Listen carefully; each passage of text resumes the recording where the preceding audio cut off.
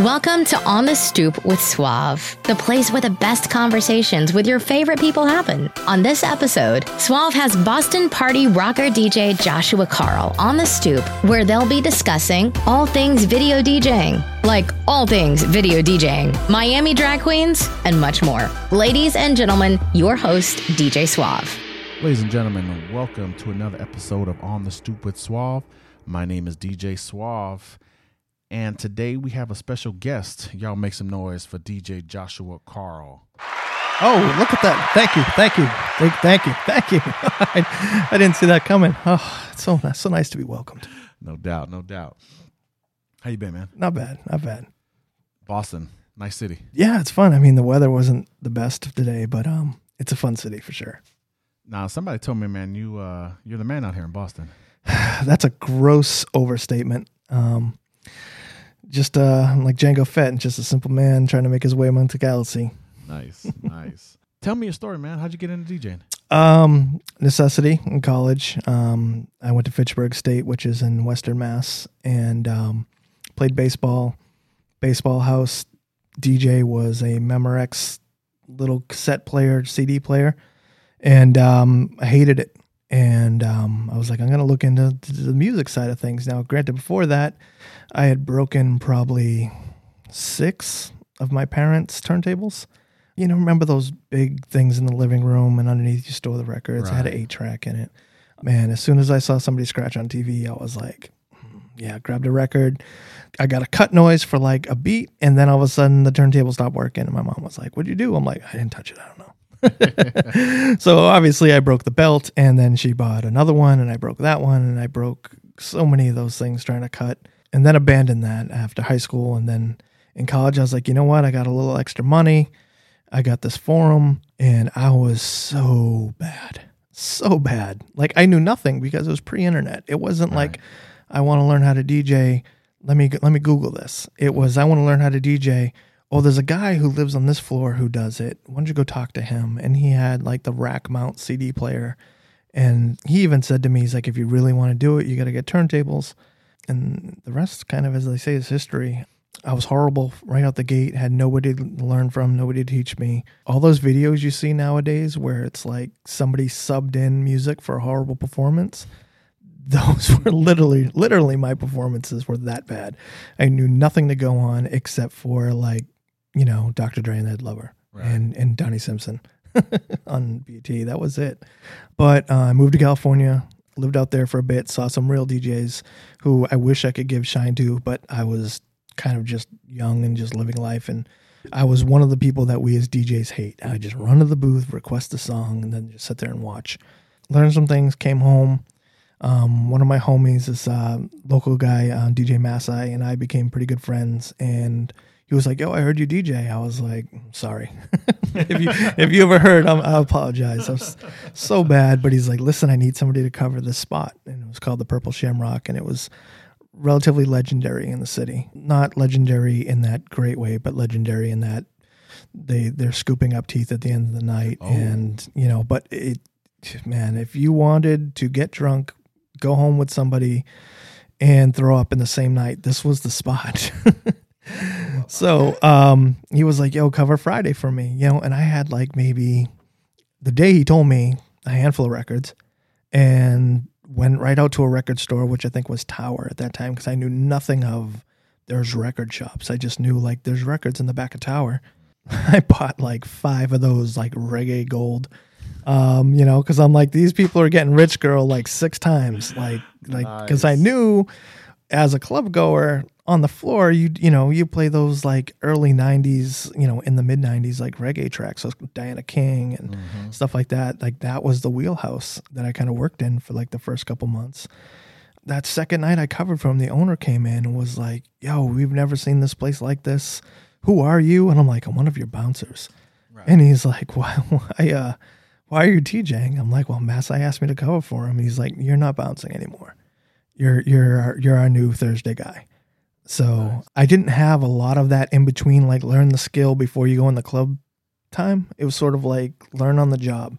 Made a ton of mistakes, got yelled at a lot, gotten, fights with arguments and staff and managers, and really learned on the job. which kind of accelerates things. You know, Right. you're kind of forced to learn. You can't just, like nowadays, you can't learn a cut. You go watch a different video, or you call somebody up and say, listen, I can't wrap my head around this flare. Help me out. Do you know a video? Oh yeah, Shorty has a really good video. Go watch that. That wasn't a thing. So back then it was like, well, I can't get these two songs together. And it was way before I even knew what like a BPM counter was. The first time I saw a BPM counter, I was like, oh, the world's mine now.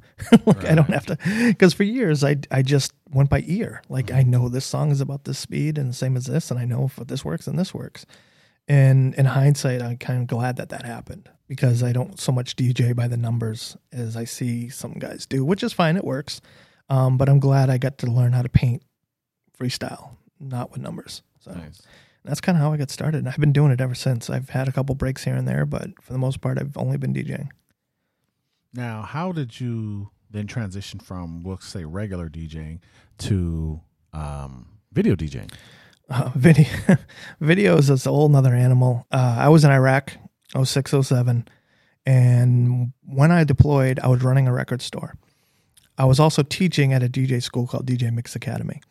And Stanton came in, said, this is Final Scratch. This is going to change the way DJs do things. And we went, right. And they're like, here's tickets. Come see Diesel Boy tonight. He's going to use it. And we went and saw him. And yeah, it crashed a few times and had its issues. And we were just kind of like those guys that have been DJing for like 10 years or so. And we're like, yeah, this ain't never going to catch on. We run a record store. We supply the people with music. This ain't never going to happen. Mm-hmm. Go to Iraq, come back. What's everybody using? Serato. Like what the hell's a Serato? Like, you know, I had no idea. It just came out. The 57 hadn't quite come out yet, but it was coming out. Mm-hmm. And I was like, well, what are we going to do? Like not only my record store, but the competing record stores were all gone. So I'm like, so what do we do for music? I was literally like reaching out to some of the guys like I started mentoring before I left to go, what's happening here? How do we do this now? And they're like, you're going to have to find a pool, or you're going to have to go on with LimeWire or whatever, you know, people were using in that era. Now, at that point in my life, I wasn't terribly computer literate. I could operate one, but I was never like one of these guys that could really navigate like the backdoor apps. Like I knew of Napster, but I was so scared like to go on there and then like have the IRA at my house. Like I knew it was never going to happen, but I just pussyfooted my way around that whole thing. I did mess with LimeWire for a while because I found one track on there I couldn't find anywhere else. And I was like, yo, if they've got this track, that means a dude on this other end of this computer knows. Like, so I invested with LimeWire for a little bit. And then I started, hitting the pools and stuff. And I think the biggest factor was my favorite part of DJing, one of my favorite part of the DJ homework, which is what I call what you do from Sunday to Friday. Listening to your music, throwing away crap, building sets, labeling, all that, all the stuff we really actually get paid for, not the performance. I found myself, that part of the job was done in a day now. Like, I wasn't like, I need to make it to this store on Wednesday to get these records. That wasn't a thing anymore. It was hit the button, all the music is here for you now. You don't have to look anymore. I mean, you can still dig for a remix or find an editor that you really like and kind of like harp on that sound. But for the most part, the work was done. The legwork was done. So I was like, man, that's gone. Video reintroduced that into my life. Now it's a lot different 10 years later because back then we had like the holy grail of videos that we couldn't find. Like Kwame, Only You. Impossible to find the video. So much so that I text messaged Kwame through Instagram. Was like, listen, man, I'm a huge New Jack Swing fan. I'm a video DJ. I need the video for Only You. And he's like, dude, I can't even get that. What? And I was just like, oh, dude, how is that a thing? And it's the 90s, that thing where like dudes were signing agreements and not reading the fine print and just getting their money and going out and buying cars and polka dot shirts. And polka dot shirts. So like with that, there was like a holy grail of videos, and a lot of us were like, man, like another one that just surfaced was Fresh Prince's Nightmare on My Street. Mm-hmm. We all remembered there was a video for that, but no one knew where it was. Like no one could get their hands on it. And apparently everybody had asked video DJs, said to Jeff, can you get your hands on the Nightmare on My Street video? And he's like, no, man, can't happen. This last year, I don't know what happened. It popped up. and Extendamix in Canada, which is a company I work with once in a while, they put it on their site. And I was just like, dude, I've been looking for this video for 10 years. Wow. I can't say that about any audio track. Now, granted, how often do I play that song? Twice during the week of Halloween. Yeah. But it's still like, as a DJ, as a collector, as a lover of music, that was like, I need to get my hands on that. So that was reintroduced with video for me. Also, as a person, I don't take things terribly seriously. I take myself and my career seriously, but I don't take myself seriously in the sense of like, I think it's that important. I like to have fun. I like to have other people having fun as a result of what I'm doing. So often, working in funnier stuff was always something like I always enjoyed. Taking a hard left in your set in the right room, was something I really enjoyed. And that was something that video really helped with. Like if, everybody's been playing Apache for, 4 decades now, people have been playing Apache by Sugar Hill Gang. Playing the version with the Fresh Prince video attached to it is a completely different animal than just playing the track. Sure, everybody does the dance because everybody knows the dance. But when you play the video for it, I found like in the right room, in the right setting, this murders as opposed to just being okay. There's rooms I don't do video. Places be like, yo, we want you to come in and do video. I'm like, no, this room is not set for video. This is a club. Like, I don't want the focal point on these walls. I don't want people not dancing. I want the focal point to be on the music. That's this club's MO. I'm not sure if you're aware. There's a panel that I run every year at the DJ Expo, and it's about video DJing. And we get 10 or 15 like guys have been doing it for a decade plus, and we all kind of say the same thing, like not every room needs video. Right. So bringing the right tool, bringing the right weapon to the battle is really important. And how long have you been doing video DJing? Pretty much since it started, like 2008. So you do more video gigs than regular or non-video gigs? Since 2009, I would say, or 2008, I would say 75% of my gigs are video gigs. Okay. Now, for me, out the gate, those first couple of years, there was a difference. For the last 7 years, it's a matter of just hitting a button. All my tracks are usually videos anyways. Because if I hear an edit that I really like, because I still go through my music every week, and there's no video for it, I make it. Because I'm like, I need this by Saturday. I know I want to play it. I'll open my computer right there, and I'll knock out an edit. With Mix Emergency having the capabilities that it has, I don't have to get crazy with the editing to like match up a build or something visually to go with the video. Plus, right now, we've gotten away from EDM quite a bit. So most of the videos don't need that extra like flashing and kicks to it. But if I do want it, Mix Emergency has it. So editing wise, I'm making just really simple remix edits that I can play out and not have the content. And there's been times where I get a track, on the way in, a manager would be like, yo, we have this, this kid's birthday party and he's asking for this track. Mm-hmm. I'll look, I don't have the video, I download it. I have a whole folder of like stock images and not images, stock videos that I use all the time. So one of the big problems out the gate, and I still get this question today, was like, yo man, what happens if a track comes out, you don't have a video for it? I'm like, dude, this video's been around for a decade. You don't think we've got that figured out? Like, relax. Go sit down and watch, have fun. Right. Okay. All right. Let's play a game. It's my game music. I was going to say, my pants aren't coming off. I think that might have been the best reaction I've gotten before. We're alone in a room, man, and you just played some weird music and asked me to play a game. Everything that's going on with MJ and R. Kelly, I didn't know where this is going. All right. Okay. First game we're going to play is called Your DJ's Favorite DJ. I want to know your 3 favorite DJs, VJs, not necessarily the best, but your personal favorite. That's a good question. I'd be remiss if I didn't say Am, just because of everything he's done. And that his sets were often, I dare say, vulnerable. They weren't the most perfect in some senses, especially if you listen to some of his other sets that weren't polished, like the 106 set is amazing, but it's like, that he practiced that as he should have, and he presented like the best possible set he could, and it's amazing. But I like listening to his other stuff where you hear him taking even bigger chances and going even further left. The fact that he had the balls to do that and still was in the situation he was in just gets him the utmost amount of points from me. Nice. Z-Trip is definitely in there. Z-Trip and P. Their CD that they came out with back at the beginning of Y2K era, Uneasy Listening, was probably one of the first crossover CDs, mix CDs I had heard that really did the rock and hip hop thing. To this day, I still hear some of those edits in there, even like, with the Rhinestone Cowboy and, some of those, just like I said, the left turns, anything that's different than what everybody else is doing, but still dope. Like I really gravitate towards.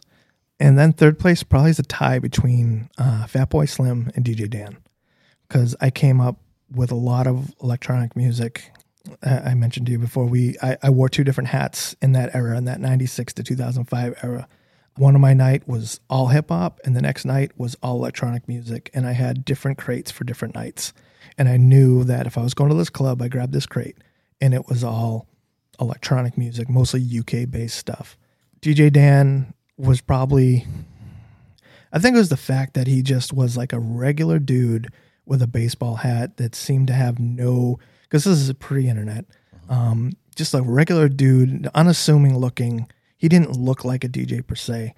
Came in and just put together these incredibly funky, bassline driven French house, disco house sets that were just like insane. These samples that he used to grab, his ear for music was insane. His in stereo mix CD is probably still one of my favorites. It's just super groovy and funky and just, you can't listen to it and not just be like, dude, I need to be on a beach right now. Like this is beach music. And Fatboy Slim, I mean, the guy's a legend. I had a real big hankering for big beat music. I tried so hard to work that stuff into my sets and it failed miserably at most points, aside from like Rockefeller Skank and shit like that. But for the most part, like watching his Brighton video where he played at Brighton Beach and basically shut the whole city down. From a technical standpoint, watching him, you're like, yeah, he's not doing anything crazy. Like he's not, Craze and Qbert level of like, skill set. And he's not like, on the mic at all. He used to do goofy things like write messages on his record sleeves and hold them up. Like put your hands up and write it on a record sleeve. I'm like, it's the stupidest thing I've ever seen. But then they show the crowd. I'm like, God damn, like it worked. And also I throw love to him because he actually got in the video. He was actually a Serato video artist for a little time. Don't know if he's still doing it, but just the fact that that dude was like, oh, video's cool and I want to get into it. It's kind of like a cosign for me. Nice. All right. Well, there you have it, y'all.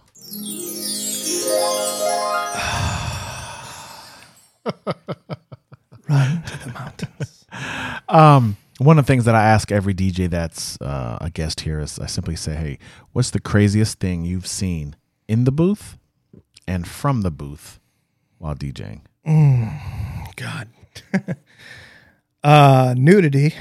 Just nudity. I mean, to tell an actual story of things that happened without incriminating myself would probably be hard. But I mean, you know what?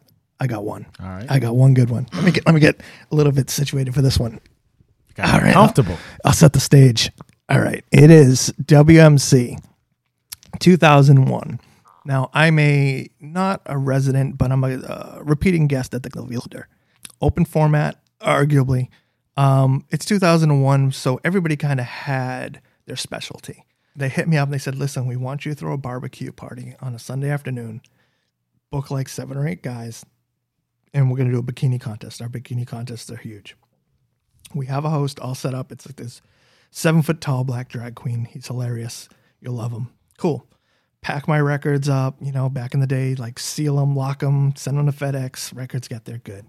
To give you some context, I showed up and Zombie Nation was, I think it was that was at 98, 99. I did it 4 years in a row, so it all kind of blended together. I book a bunch of guys, friends, homies, take care of everybody. And the bikini contest starts. Now we only have like 5 or 6 girls and they want 10. So the manager grabs one of the girls and says, go out into the beach and just find hot girls and tell them there's a chance to win $1,000 in this bikini contest. So of course, like in 2 seconds, it's Miami. She comes back with like all these girls. Cool. They're all together. We're like, cool. Now I'm standing right there while they're giving the girls instructions. Listen, no nudity, nothing lewd. We're like 15 feet away from the street, so people are going to be watching from the street. Fair enough. First, like 5 or 6 girls go up, no problem. The 7th girl, 8th girl, whatever, goes up. Turns out she's a porn star. Oh. She was naked faster than anything I've ever seen in my... Granted, her bikini was nothing but like 2 napkins and a leaf, like tied together with floss. That thing came off. I'm not entirely sure if she took it off or just sneezed really hard and that thing just dissolved. Like, I looked down and then I heard the crowd scream and I heard the guy in the mic go like, oh, and I'm like, oh, what happened? And I looked up and she was naked. And I'm like, wow, I'm like, this is my life right now. But that's not where the story goes. Oh. And if I can get this, if I can find this, I think it's on VHS. I apologize if I can't. You'll just have to picture it. The girl comes out after, like, all right, I'm going to go one up on this girl. She starts dancing with the drag queen. Proceeds to swing up, put her legs around the drag queen's neck. So now the drag queen is holding her in the air by her back, and the drag queen's face is in this girl's crotch. Mm-hmm. In the drag queen's like madness of trying to like get the mic and hold this girl in the air, her top comes off. So now she's topless.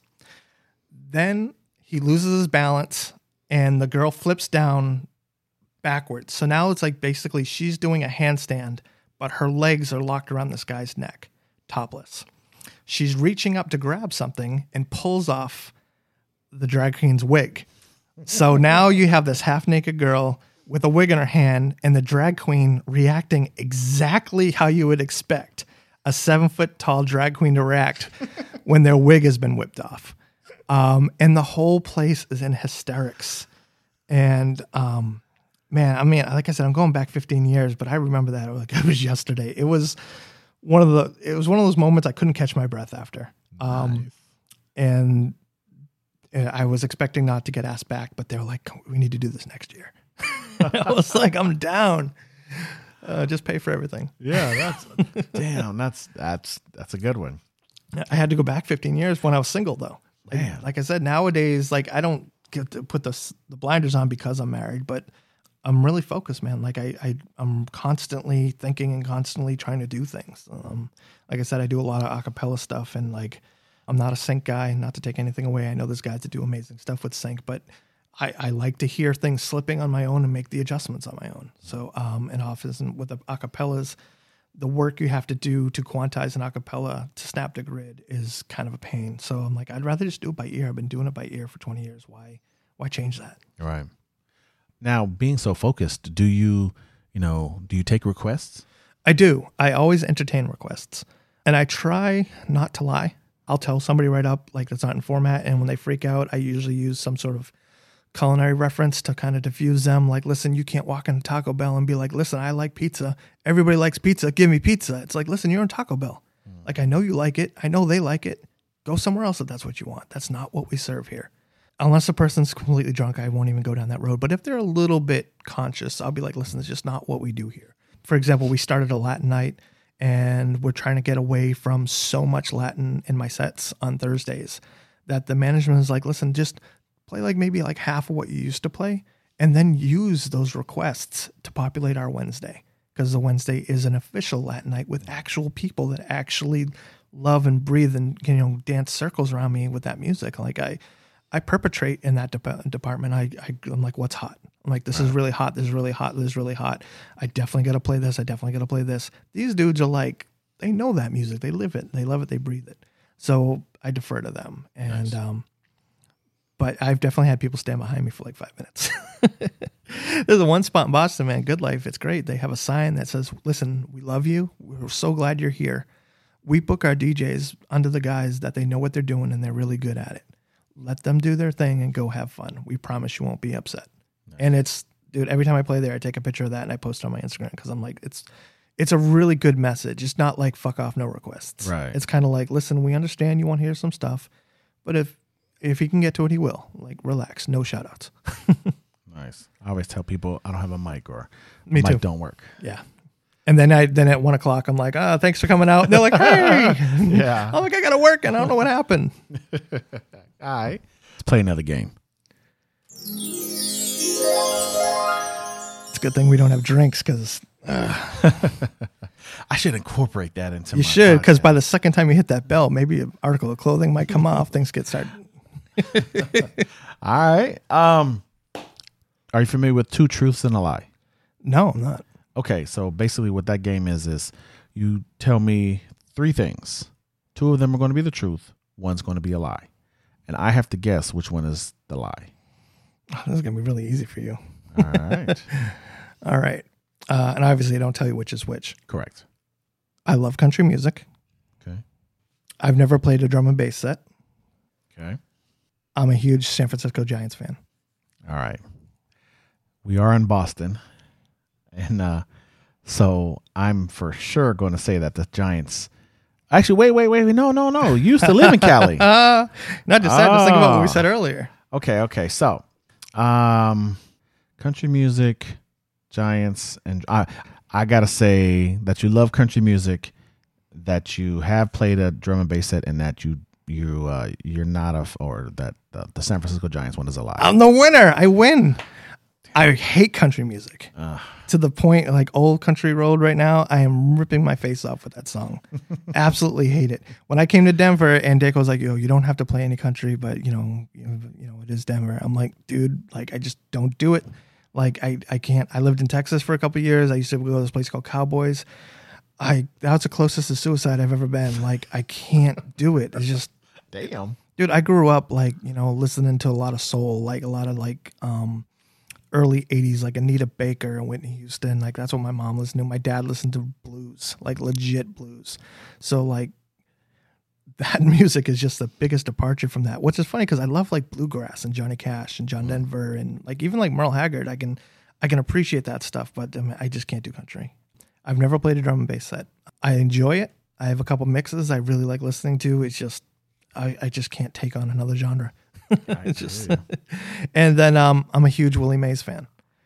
Huge Willie Mays fan. Not a big Barry Bonds fan, but a huge Willie Mays fan. And like I told you earlier, I love National League Baseball. Right. Even though Red Sox are my favorite team, I love National League Baseball. The Giants and the Expos are 2 of my favorite teams. Tim Raines is probably my number 1 favorite player of all time. So you gave me 2 lies and the truth.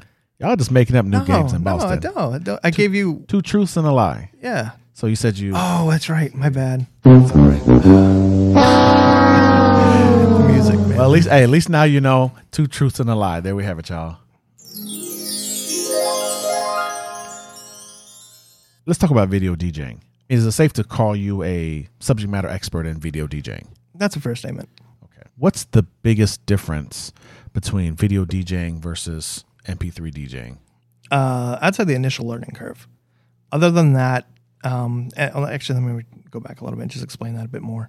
The initial learning curve for video doesn't end with loading a track. You have to learn a little bit more about connectivity. The days of RCA, quarter-inch, and XLR, that's where audio kind of ends for us. Most mixers have those 3 outputs, and that's where you end. With video, especially if you're cross-platform, if you're on PC or Mac, there was an era when video started when we were doing composite, component. HDMI was just starting, DVI, and then you had to weigh in whatever matrix you were trying to plug into in every different venue. If you go to my house now, I have a stack of converters because you used to, they book you to like come do video. We have TVs. So you had to go in on an off day, figure out how to get into their video system. It wasn't until the last like 8 years that nightclubs started putting an actual either HDMI or, mini display port, VGA port in the booth. They were always in the control room, and it was our job to figure out how to get the signal there.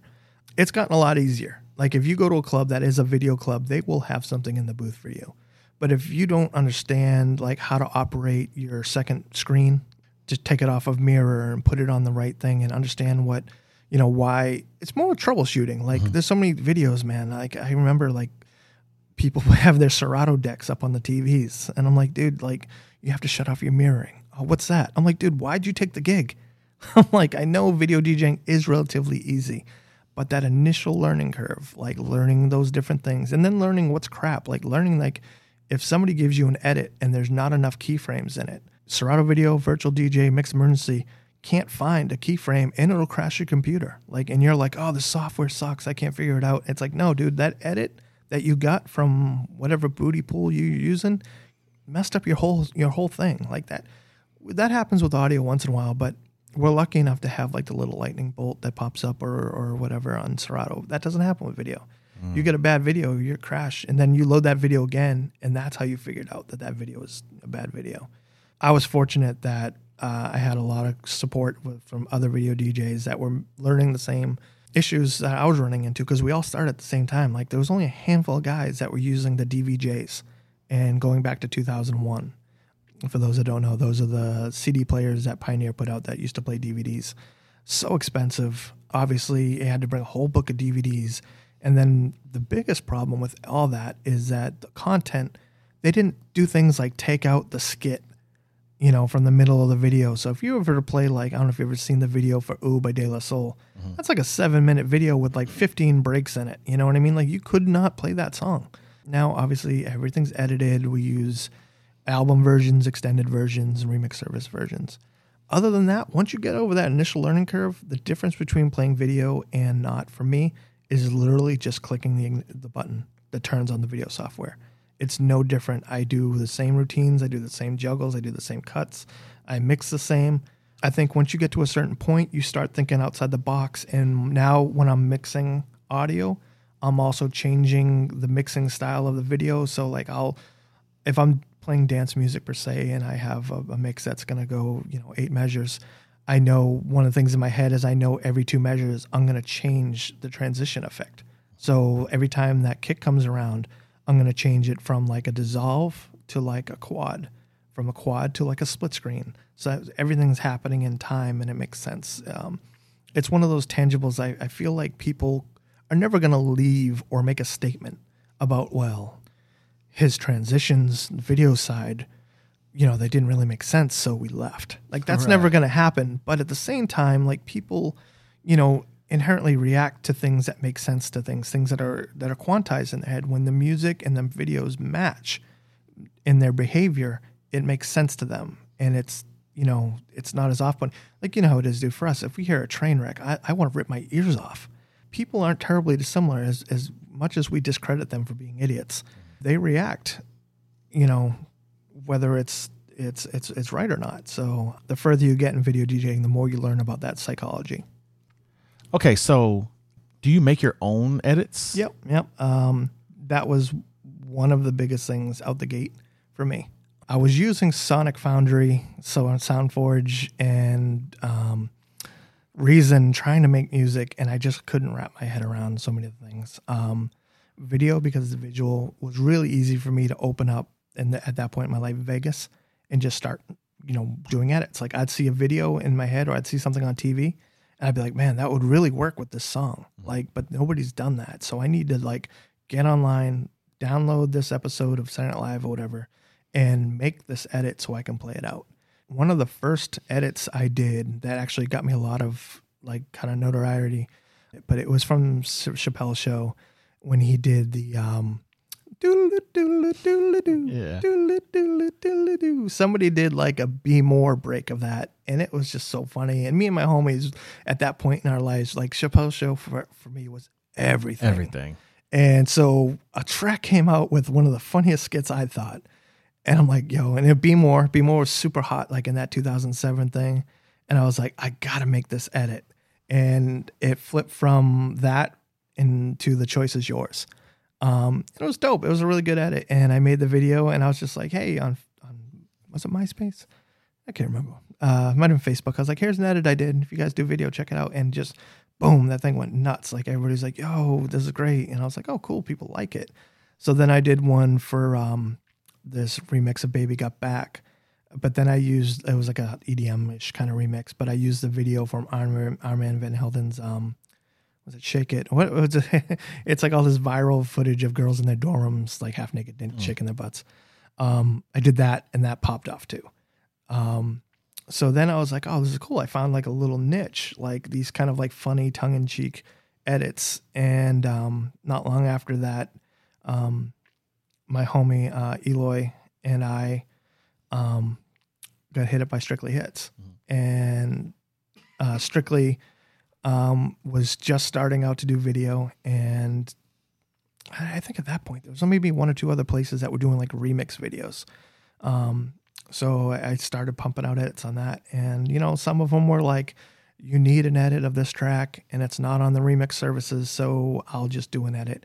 And some of it was like 3 weeks sitting at my computer, frame by frame, like making strobes go exactly to snares and, making these videos look as much like it's the official video as possible. And maintaining the quality. And most importantly, making sure the audio quality wasn't, ruined at all, which, we all learned over time. Like the first couple edits I made, man, I go back and listen to them and I'm like, God, what did I do? What was I thinking? And it takes somebody correcting you like, hey man, like this is a cool edit, but just so you can't take a track that's 29 frames per second and put it in a template at 23 because you're going to lose frames and the video is going to look like crap. Like no one ever told me that. And I'm like, it took somebody telling me that. And then now over the past 10 years, somebody be like, hey Josh, what do you think of this edit? I'm like, oh man, here we go. You can't take a video that's 29 and like it's all past knowledge. So I spent a couple years with Strictly Hits. It was great. And then this weird thing happened where a letter got out saying the RIA is shutting down all these remix services.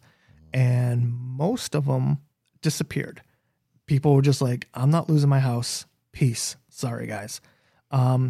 Crooklyn fought it, man. Like they fought it and they reached out and they're like, listen, we know, you're not with Strictly anymore. Obviously, you want to come on board. And I came on board with the Crooklyn Clan guys for about a half a decade. Arguably didn't do as much video as I probably should or could have. There was definitely times where they're like, hey man, you hadn't done anything in a while. And I'm like, dude, I'm too busy working. Like, at that point in my life, I was doing a day job and DJing and editing. And I wasn't going to put out an edit that was just mediocre. Like everything I did, like I sat down, drove my family crazy. Because when you edit, you're listening to the same part like 75 times in a row. Man, like I'm surprised somebody in my house didn't kill me. And I hated wearing headphones because I get like ear fatigue. So yeah, spent a handful of years with Crooklyn Clan, and I still have a great relationship with them. I could arguably maybe go back, but I'm at the point now where I'm DJing 3 to 5, 6 nights a week, and I have the edits I need. The edits I'm making are simple. Like I said before, with hip hop being the mainstay of music popularity right now, I don't need to make EDM edits that are all flashy and crazy. So I kind of just stick with originals or even maybe extendeds. Nice. Is there a large population of video DJs out there? It's very market dependent. I think if the market has a good video DJ on it, like dare I say a torchbearer, somebody who in that market, people know he's at this spot and he's going to do video, that kind of makes it infectious in the area because the other owners of other places will be like, yo, did you see that guy at that spot? He doesn't just play music, he does video. We have all these TVs. Why are we shutting them off? Or why are we running a loop? Or why are we running, pictures of people who've been in the club before? Like, who wants to see who was here a month ago? It's ridiculous. That's kind of what happened in Boston. There's a couple of us that have stuck hard with video. And like I said, man, I'm not short of work. I'm entertainment director at a few venues. All of them do video. And they veered away a few times. And I've kind of welcomed it just to be like, yeah, sure, let's not do video for a month. And then like 2 weeks, they're like, dude, let's get back to video. Like they just, and these are places that it works. These are places that are, conversion bars, places that are restaurants and bars during the day and are nightclubs at night. Some more nightclubby than others, but in a market like Boston, sports towns, I find that it really thrives because these dudes pay so much for all these TVs and their video systems. And you're just like, I'm going to put these to work. And, and then on top of that, a lot of us has jumped into the marketing angle of it. Like, a couple of my bars, I put their logo up. I put their Instagram handle up. Make sure you follow us, blah, blah, blah. And then you have things like Jam Text, which you can run social media in real time on your screens. So people are like taking pictures in real time, posting them on the screens, and then taking pictures of the picture they just took on the screens and sending messages to each other and all kinds of crazy stuff, all anonymously, through a phone number. And I get every single one of those phone numbers. I'm sitting on right now like 6,500 phone numbers. Wow. From one venue. Wow. And I'm just like, I'm just waiting because the last thing I want to do is send a message out and then just have everybody block me right away. Right. I'm waiting for that moment where I can be like, all right, this is the event that I want to use my card, and hope that these people are like, oh, dope. You know, like, I'm glad this guy hit me up. So there's a lot of avenues, but like I said earlier, there's a couple of venues where I'm like, dude, I don't want to do video here. Like your dance floor is in the middle of the room, your TVs are on the outside. I don't want people facing the screens. And they're still like, no, we want you to do video. And when I do video in those situations, I go into my settings, I take my brightness down to like 20%, so it maintains the darkness, so the VJ, the lighting guy can still do his lights. And then I run a lot of filters that make the videos almost unintelligible.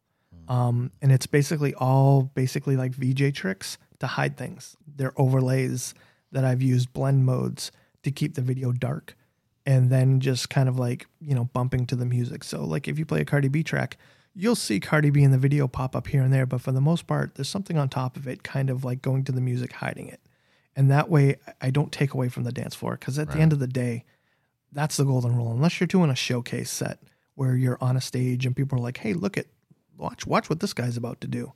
You have to maintain the ideology of, I need to keep the dance floor packed, I need to keep the bar making money, and I need to keep everybody safe.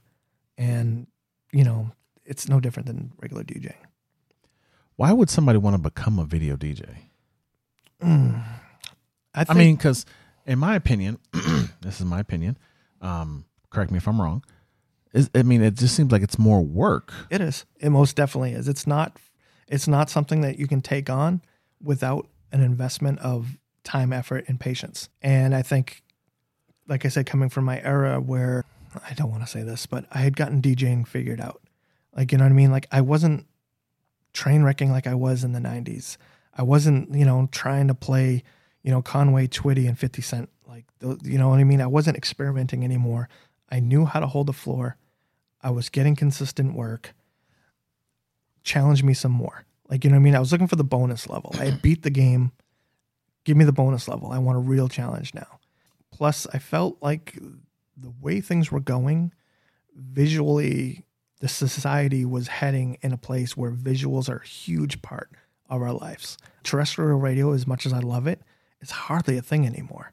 I do a radio show in New York, and I love it, and I'm glad that they reached out and I get to do an actual mix show on the radio that a bunch of New Yorkers get to hear. That's great. But it's nothing like a radio show in the 90s. Like a radio show in the 90s could change things. Like you could break a record. Be like, yo, like this record came out, nobody got it, played it on the radio, guy's huge. That's not a thing anymore. I feel like video, it is. Like Cardi B and, I always forget the dude's name, that Backing It Up track. Like when I play that record, people are kind of like, they watch the screen because they hear his voice, but they don't know who he is. And then Cardi comes in and everybody's like, oh, like I know. Other people pull their phones out. Like that first week I played that track, I'm like, man, like this dude's on this track for almost 2 minutes. I could make a quick hitter and jump right to Cardi, but his verse isn't that bad. I'll let it rock. Like it's right in that 80 BPM range. I need filler there anyways. And like people like, yo, is it Paradise Fontaine or whatever his name is? I always forget. Like, yo, will you play that track? And then they're not asking for Cardi. They're asking for him. And I'm like, and I said to myself, I'm like, I've been playing this track for 3 weeks and they recognize this dude now. Like, you know what I mean? Like, and when someone comes out with a new track, like Offset and Cardi B just came out with a new, I don't like Cardi B. It's just that she's at the top of my tongue right now. They see her and it's sort of like a cosign. Like, oh, okay. Like it's just like when what's that Justin Bieber, Chance, Khaled record that came out like last year. I'm the One. I'm the One. Yo, yeah. Like when that video came to that track, and this happens once in a while, a track and the video come out at the same time. So for us, that's gold. We're like, dude, we don't have to go 2 weeks with playing like a lyric video or something or an ambient. We can actually play the real video right away. And people see those artists. There's not that weird, like, oh, what is this? They look and they're like, oh, there's Bieber and there's Chance and there's Khaled. Like, what is this? I haven't heard it. The Little Dicky, Freaky Friday, same thing. Like, you play that out the gate and people are like, what is this? They look at the screen and they're like, oh, it's Dicky and Chris Brown. I'm like, all right, I hadn't heard this yet. Oh, this is great. Like, one of my biggest, hangups with regular DJing, and I still run into it today because I still do audio DJing. I'll play a great new song that people just, it's not their favorite song yet. You know, there's that meme, like all those girls with the cups looking like, and it's like, this is the look you get when you play their favorite song a month before they know it's their favorite song. Yeah. Like that doesn't happen as much with video because they're like, oh, I love this artist. Like I know who this is. Like it cuts down that time. So I find I'm able to play a little bit looser with unpopular music. So that's a perk, I guess. But why would someone get into it? I think it's a challenge. It's a challenge. And honestly, I think what we said before, there's more places embracing it if it's in your market. There are markets where it's just, it ain't flying. Mm-hmm. And it's probably because there's not somebody there of repute who's like, yeah, I can do this. Let's watch this. Let's put this video set together, see how it flies. And if people don't like it, fine, I'll walk away. In those towns, there isn't that person. So it's just like nobody's doing video here. Nobody's pushing the bar. Nobody's putting together a video set that people want repeated. So gotcha. Yeah, because I tried it for like 3 months and I was like, nah, I'm cool. I'm good. But what I found was, the edits, the remixes that I was using, there wasn't a video for them. And so which leads me to my next question. When a new song comes out, I mean, is there typically a wait time before the actual music video drops? It's completely random. Like if a track drops, so like I said, I still get new music. I still use my pools and I still search and I still listen to Rap Caviar and a bunch of different Spotify lists, trying to just keep my finger on the pulse of what's coming out. Example, I don't want to date the podcast, but like when Lil Nas X was coming out, I had heard it coming down the pike. I had heard people talking about it. I had seen it on playlists and I was just like, man, I really hope this track just doesn't catch on because it's not a mumble rap track, obviously, but it's kind of like the two things I dislike in music, country and slow tempo. Like this slow tempo stuff, that's obviously like crazy fun, but like the slow tempo, just like drawn out stuff like that, I'm just like, dude, this does nothing. It's a sing-along track and I can appreciate that. But from an energy standpoint, I'm like, I'm going to play this, hit the chorus, and get out. Like, right. This is not what I want my night to be. It came out with a video, but it was a crap. Like, it looked like something from Red Dead Redemption. Like, it's like a animated music video from a video game. But it came out right away. So I was like, well, at least I got a video to play from it. But it's not legit. It's not like you're playing the artist. There's a lot of tricks around that. Some people who use jam text will switch their jam text to just full interactive mode, which will just bring up a bunch of pictures and a bunch of tweets, and it gets people interacting while the song is playing. And then when that's done, you just shrink it back down to the bottom third of your screen and goes back to normal. The other thing I do, any video that comes out that doesn't have somebody singing in it, one I use an example of is Praise You, the Spike Jones video for Fatboy Slim track. It's shot horribly on purpose outside of a venue in Vegas, and it's just all these weird people dancing. Now, granted, that's not the best idea because people know that video, but there's so many videos like that are just weird. They're not tethered to any song. So you can play that with anything. Oh God, I always forget the guy's name. There's a dude on YouTube who makes all these funny dance videos, and like I grab his stuff all the time because he puts it up in 4K, and it's just him dancing, and they're hilarious. And I'll just take those and cut them down to the meat and potatoes and just drop it in my stock folder.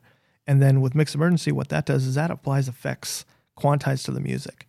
So when the song is playing, the effects of the video are in time. So the kick and the snare and the movement all happen with the video. And people have been like, yo, I've never seen this video before. And I'm just like, gotcha. Like, so there's ways around it and there's tricks around it. And obviously it was a concern out the gate because not everybody edits. Not everybody can be like, on the way to work can whip out an edit. So there was a lot of different ways around it. We want to play another game.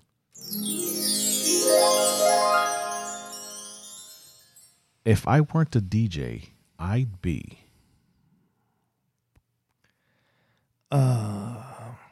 What would I want to be, or what would I really be? What would you really be? I'd be an orthopedic specialist in a hospital because that's what I did. I really enjoyed it, and I was really good at it. I stopped doing it through a layoff, and that kind of just gave me an opportunity to DJ more. My wife gave me the cosign, like, listen, I know you like DJing more. You don't have to do the 9 to 5. You're making enough money. And I'll take care of the insurances. We all know as DJs, like, we get no love insurance-wise. Right. And I had the VA insurance. So I'd definitely still be working in orthopedics. Now, there's somebody listening wondering what the hell that is. So I was a medic in the Army, and I had a specialty in orthopedics. That means broken bones.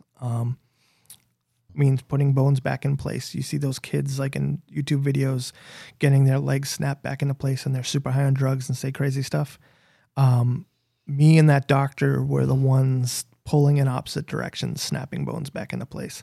Ugh. It's extremely gratifying because it's usually a battle. No bones ever snap back into place easily. Like it takes work and muscle. Like there's been bodies where there's been 4 of us pulling in different directions, trying to get ankles and wrists and elbows and shoulders back in place. And when you finally get it and you're literally covered in sweat and knowing that person is going to have use of their arm, it's super gratifying. Nice. But then, like I said, I got laid off, and it was a really nice layoff. It was like I've never actually been laid off before.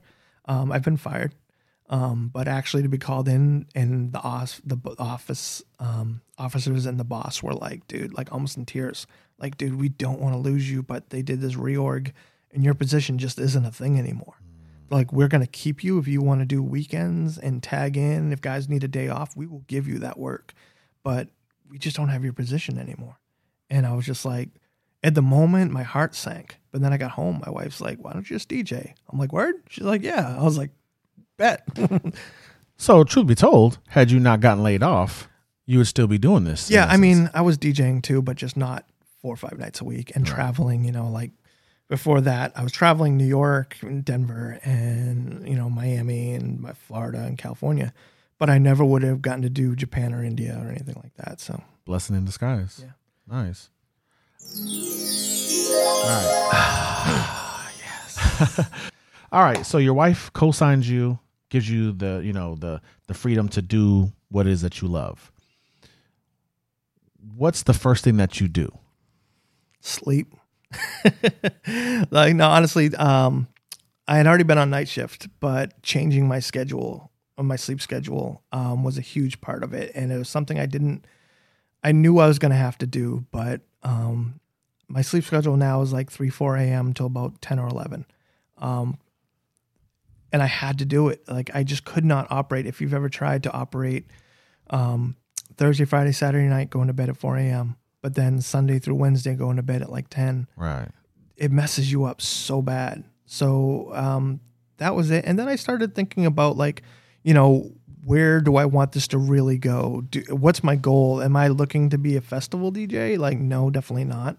I wanted to be like the guys I sort of, what's the word? I looked up to, and there wasn't many places for that other than like almost like the bar club. Because even the clubs, sometimes I watched their sets and was kind of like, dude, like it's DJing by the numbers, especially in that 2008 to 2015 like EDM era. It was like all the songs are the same speed, all the songs had the same kind of format, like intro, build, drop, build, repeat, drop, outro, do it again, do it again, do it again. And like, while the room might have been going crazy from a artistic standpoint, I'm kind of like, dude, this is so by the numbers. Like, as much as I love electronic music, it is paint by the numbers. So I was trying to find, where I wanted to live. And as much as I complain about bars, I really like the vibe in them. So let me ask you this: how important is it for DJs that are involved in a relationship to have that support from their significant other? Oh, well, I mean, if you want the relationship to continue, it's got to be huge. I think back of Chris Rock, Bigger and Blacker. He's like, man, you meet a girl, you got to be in the same thing. You can't be like, I'm going to church. Where you going? I'm going to hit the pipe. Like, you can't have two people like on the different ends of the spectrum. Now, my girlfriend, she was my girlfriend. She wasn't a club rat by any stretch of imagination, but she did, and this is a running joke, she did the DJ girlfriend thing. She came to the clubs. She sat in the booth. She watched me play. She watched me, get attacked by women throughout the night.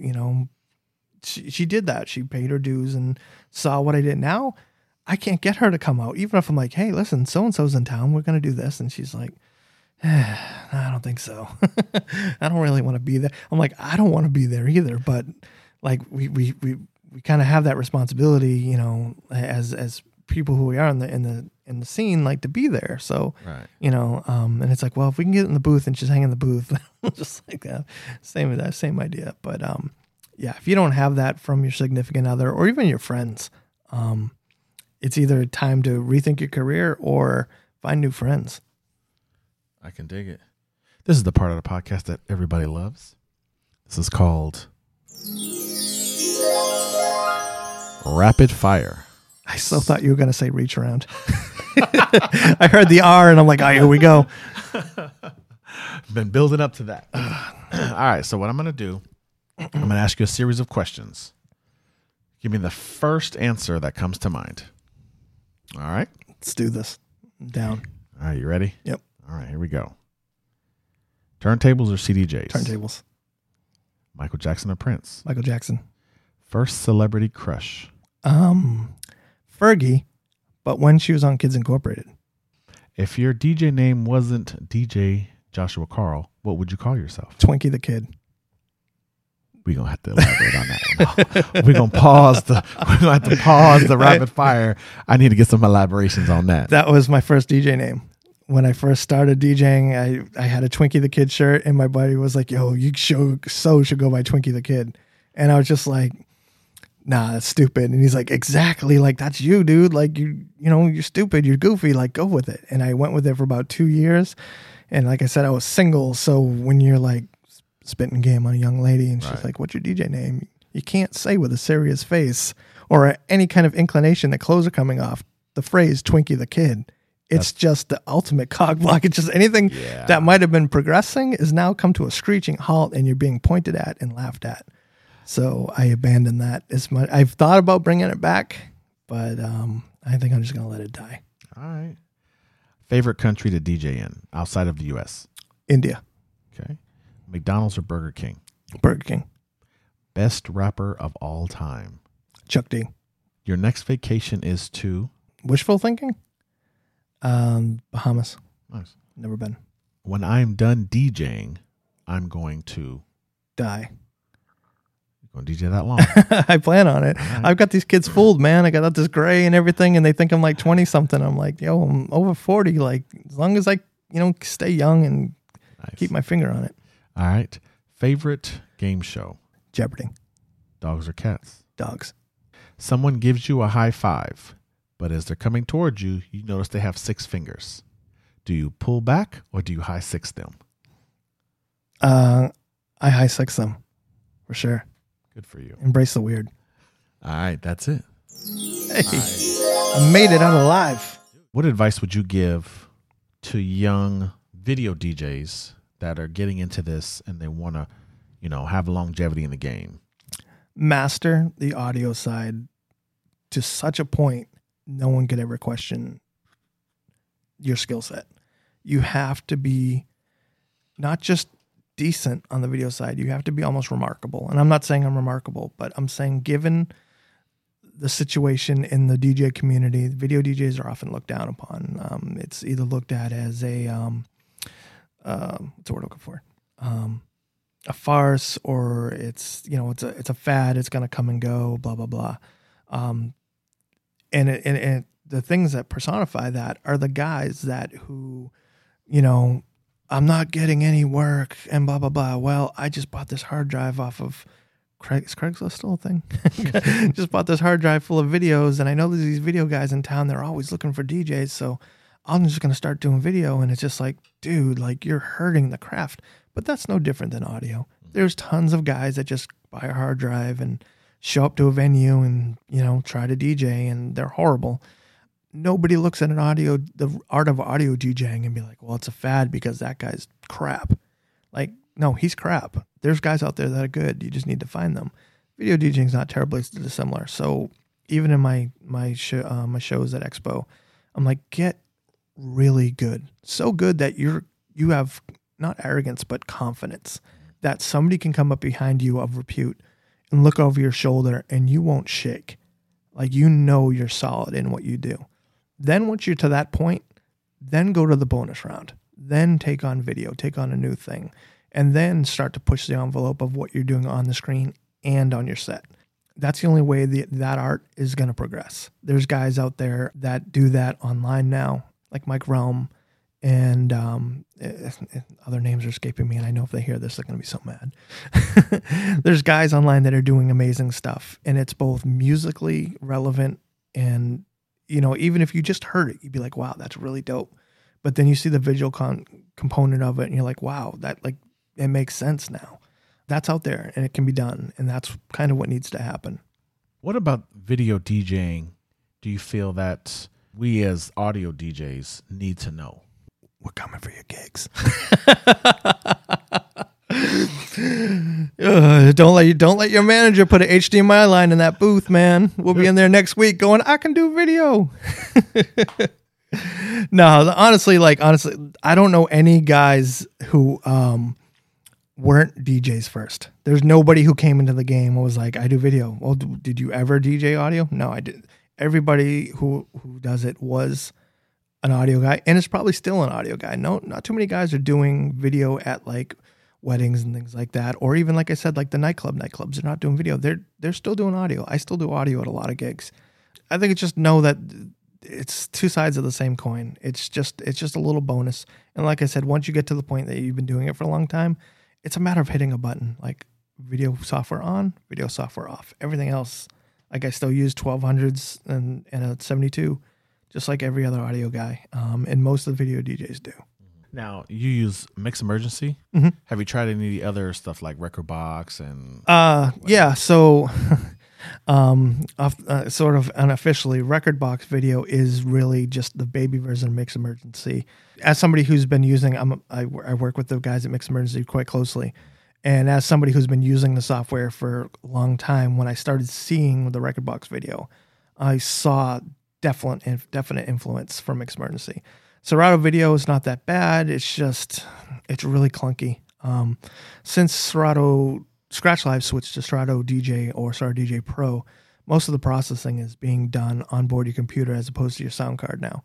So what used to be really light and, pull 13% of your CPU with Scratch Live now is huge. It pulls a huge amount of your resources on your computer.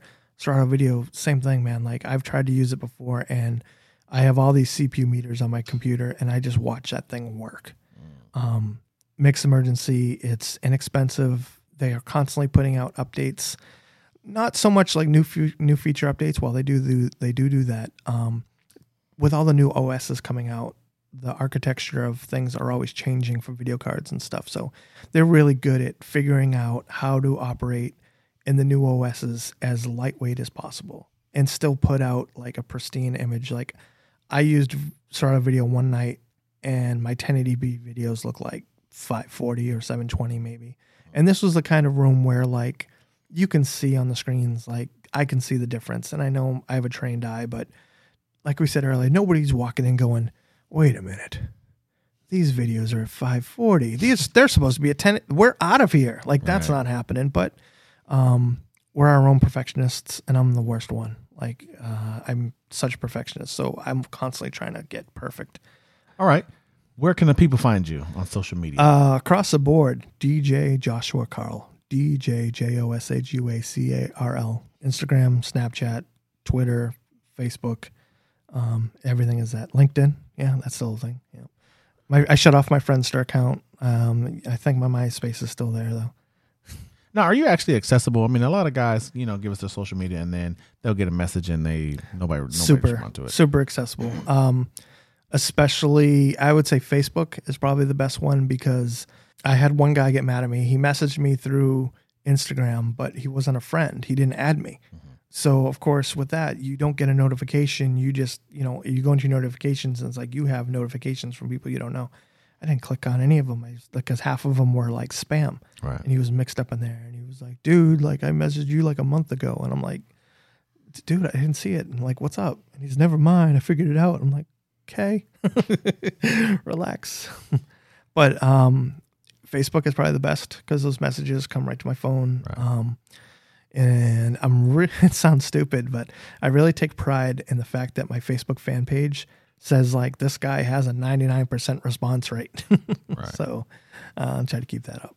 So you're open to guys that have video DJ questions hitting you up saying, hey, what's this? What's that? Yeah, it's been a thing for the last half a decades. We didn't really mention it, but DJ Eloy and I had a show called Video Report, and it was in that training wheels era of video DJing where a lot of guys were learning how to do it. Made a lot of friends during that era, and a lot of them still support me today and support the show, even though the show's long gone. They still hit me up like, yo, when are you bringing it back? And I'm like, this day's done, man. Let it die. I'm going to do podcasting next. There you go. There you go. That's what it is. So yeah, I still get guys hitting me up. I mean, literally every week, like, hey man, like my edits, like the vocals are off when they come out and I don't know why, or I can't get this video to look like the quality that you guys do. What am I doing wrong? What I don't like is yo, I'm going to be in Boston. Here's my EPK. I can only get $700 a night. Hook it up. And I'm like, hi, my name's Josh. Nice to meet you. Right. All right, y'all. Ladies and gentlemen, there you have it. DJ Joshua Carl. Yay.